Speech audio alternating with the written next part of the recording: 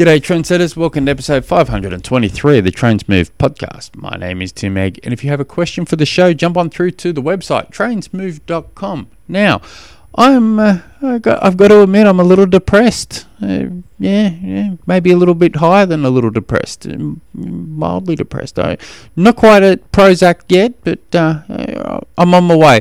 The NRL season, my rugby league, it's just not going how it's meant to go. My plan A was for the Newcastle Knights to go the whole season completely undefeated, win the grand final, and we go, yay! That's not happening, according to plan. The second plan was for me to win the NRL footy tipping. That's not going. Both are going around the same level. So, the Knights started off the first two rounds like I think this is it. This is us. We're it. Buy the grand final tickets now. And then it's just been a downward spiral from there. And then the NRL footy tipping, just to give some insight. Last year I finished just outside of the top 200. It was like 210 or something like somewhere around there it was.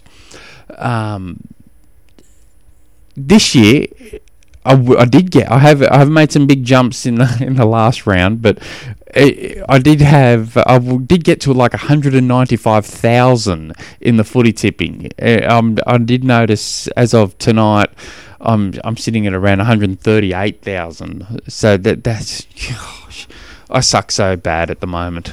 So I'm pretty depressed. But you know what cheers me up? Your questions. And that's what Craig did. Craig, who jumped onto trainsmove.com, and he has submitted this question. I've been doing local triathlons now for a year, and every time I come out of the water, I start running into transition, I blow and become a little lightheaded.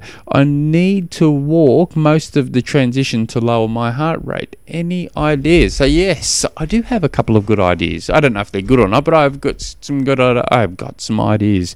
So towards the end of your swim, so we'll talk about the race part first, and then we'll go into training in a second.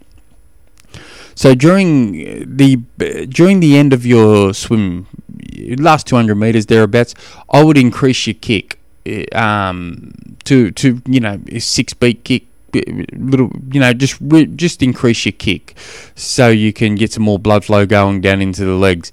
Now with training, what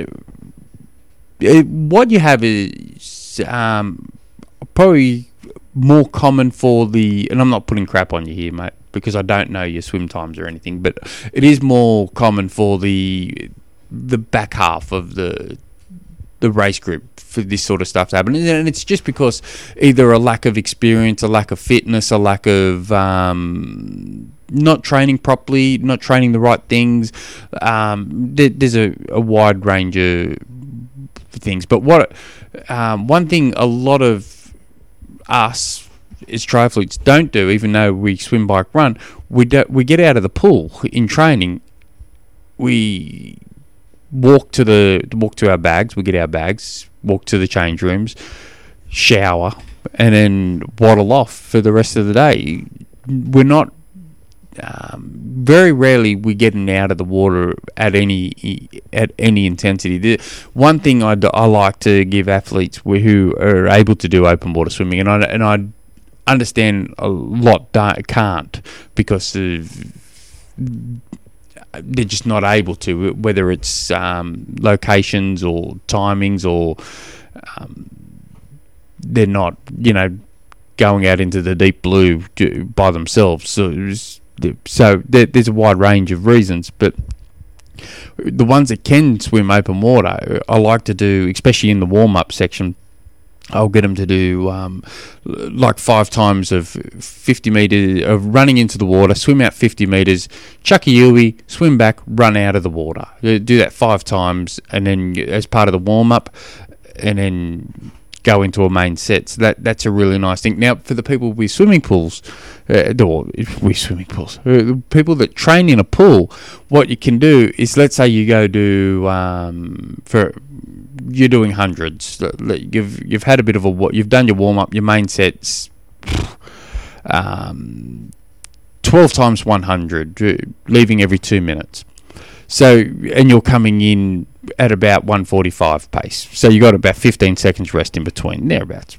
So once you hit the wall, you jump straight out of the pool, you stand up, you jump straight back into the pool, ready for the next set. So you're lifting your heart rate lifts slightly at the end of every lap.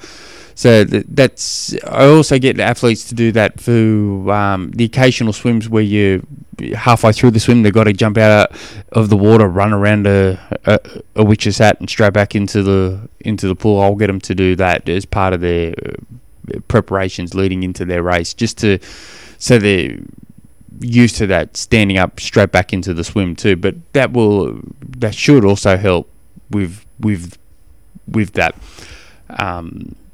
And you can also do other things. You don't want to do that because you maybe be embarrassed or whatever at the pool.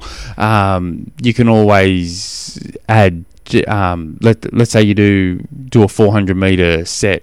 After that, you run hard in the water for 30 seconds, 60 seconds, just water running at a harder rate, just to get that feeling, and you're not putting the damage on your body either doing that. So, especially, and if you're going to do that, also with not any water running, for most water runnings, doing it in waist deep water is definitely a better option than doing it in the deep end, because you at least that upper body is able to mimic that run a lot better, and there's a little bit of weight bearing too.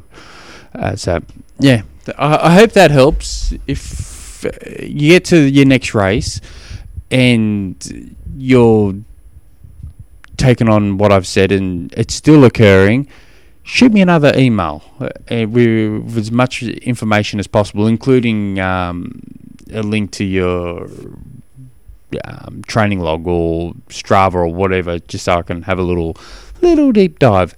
If you guys have any other questions, jump on through to the website trainsmooth.com. Until next episode. Hooray.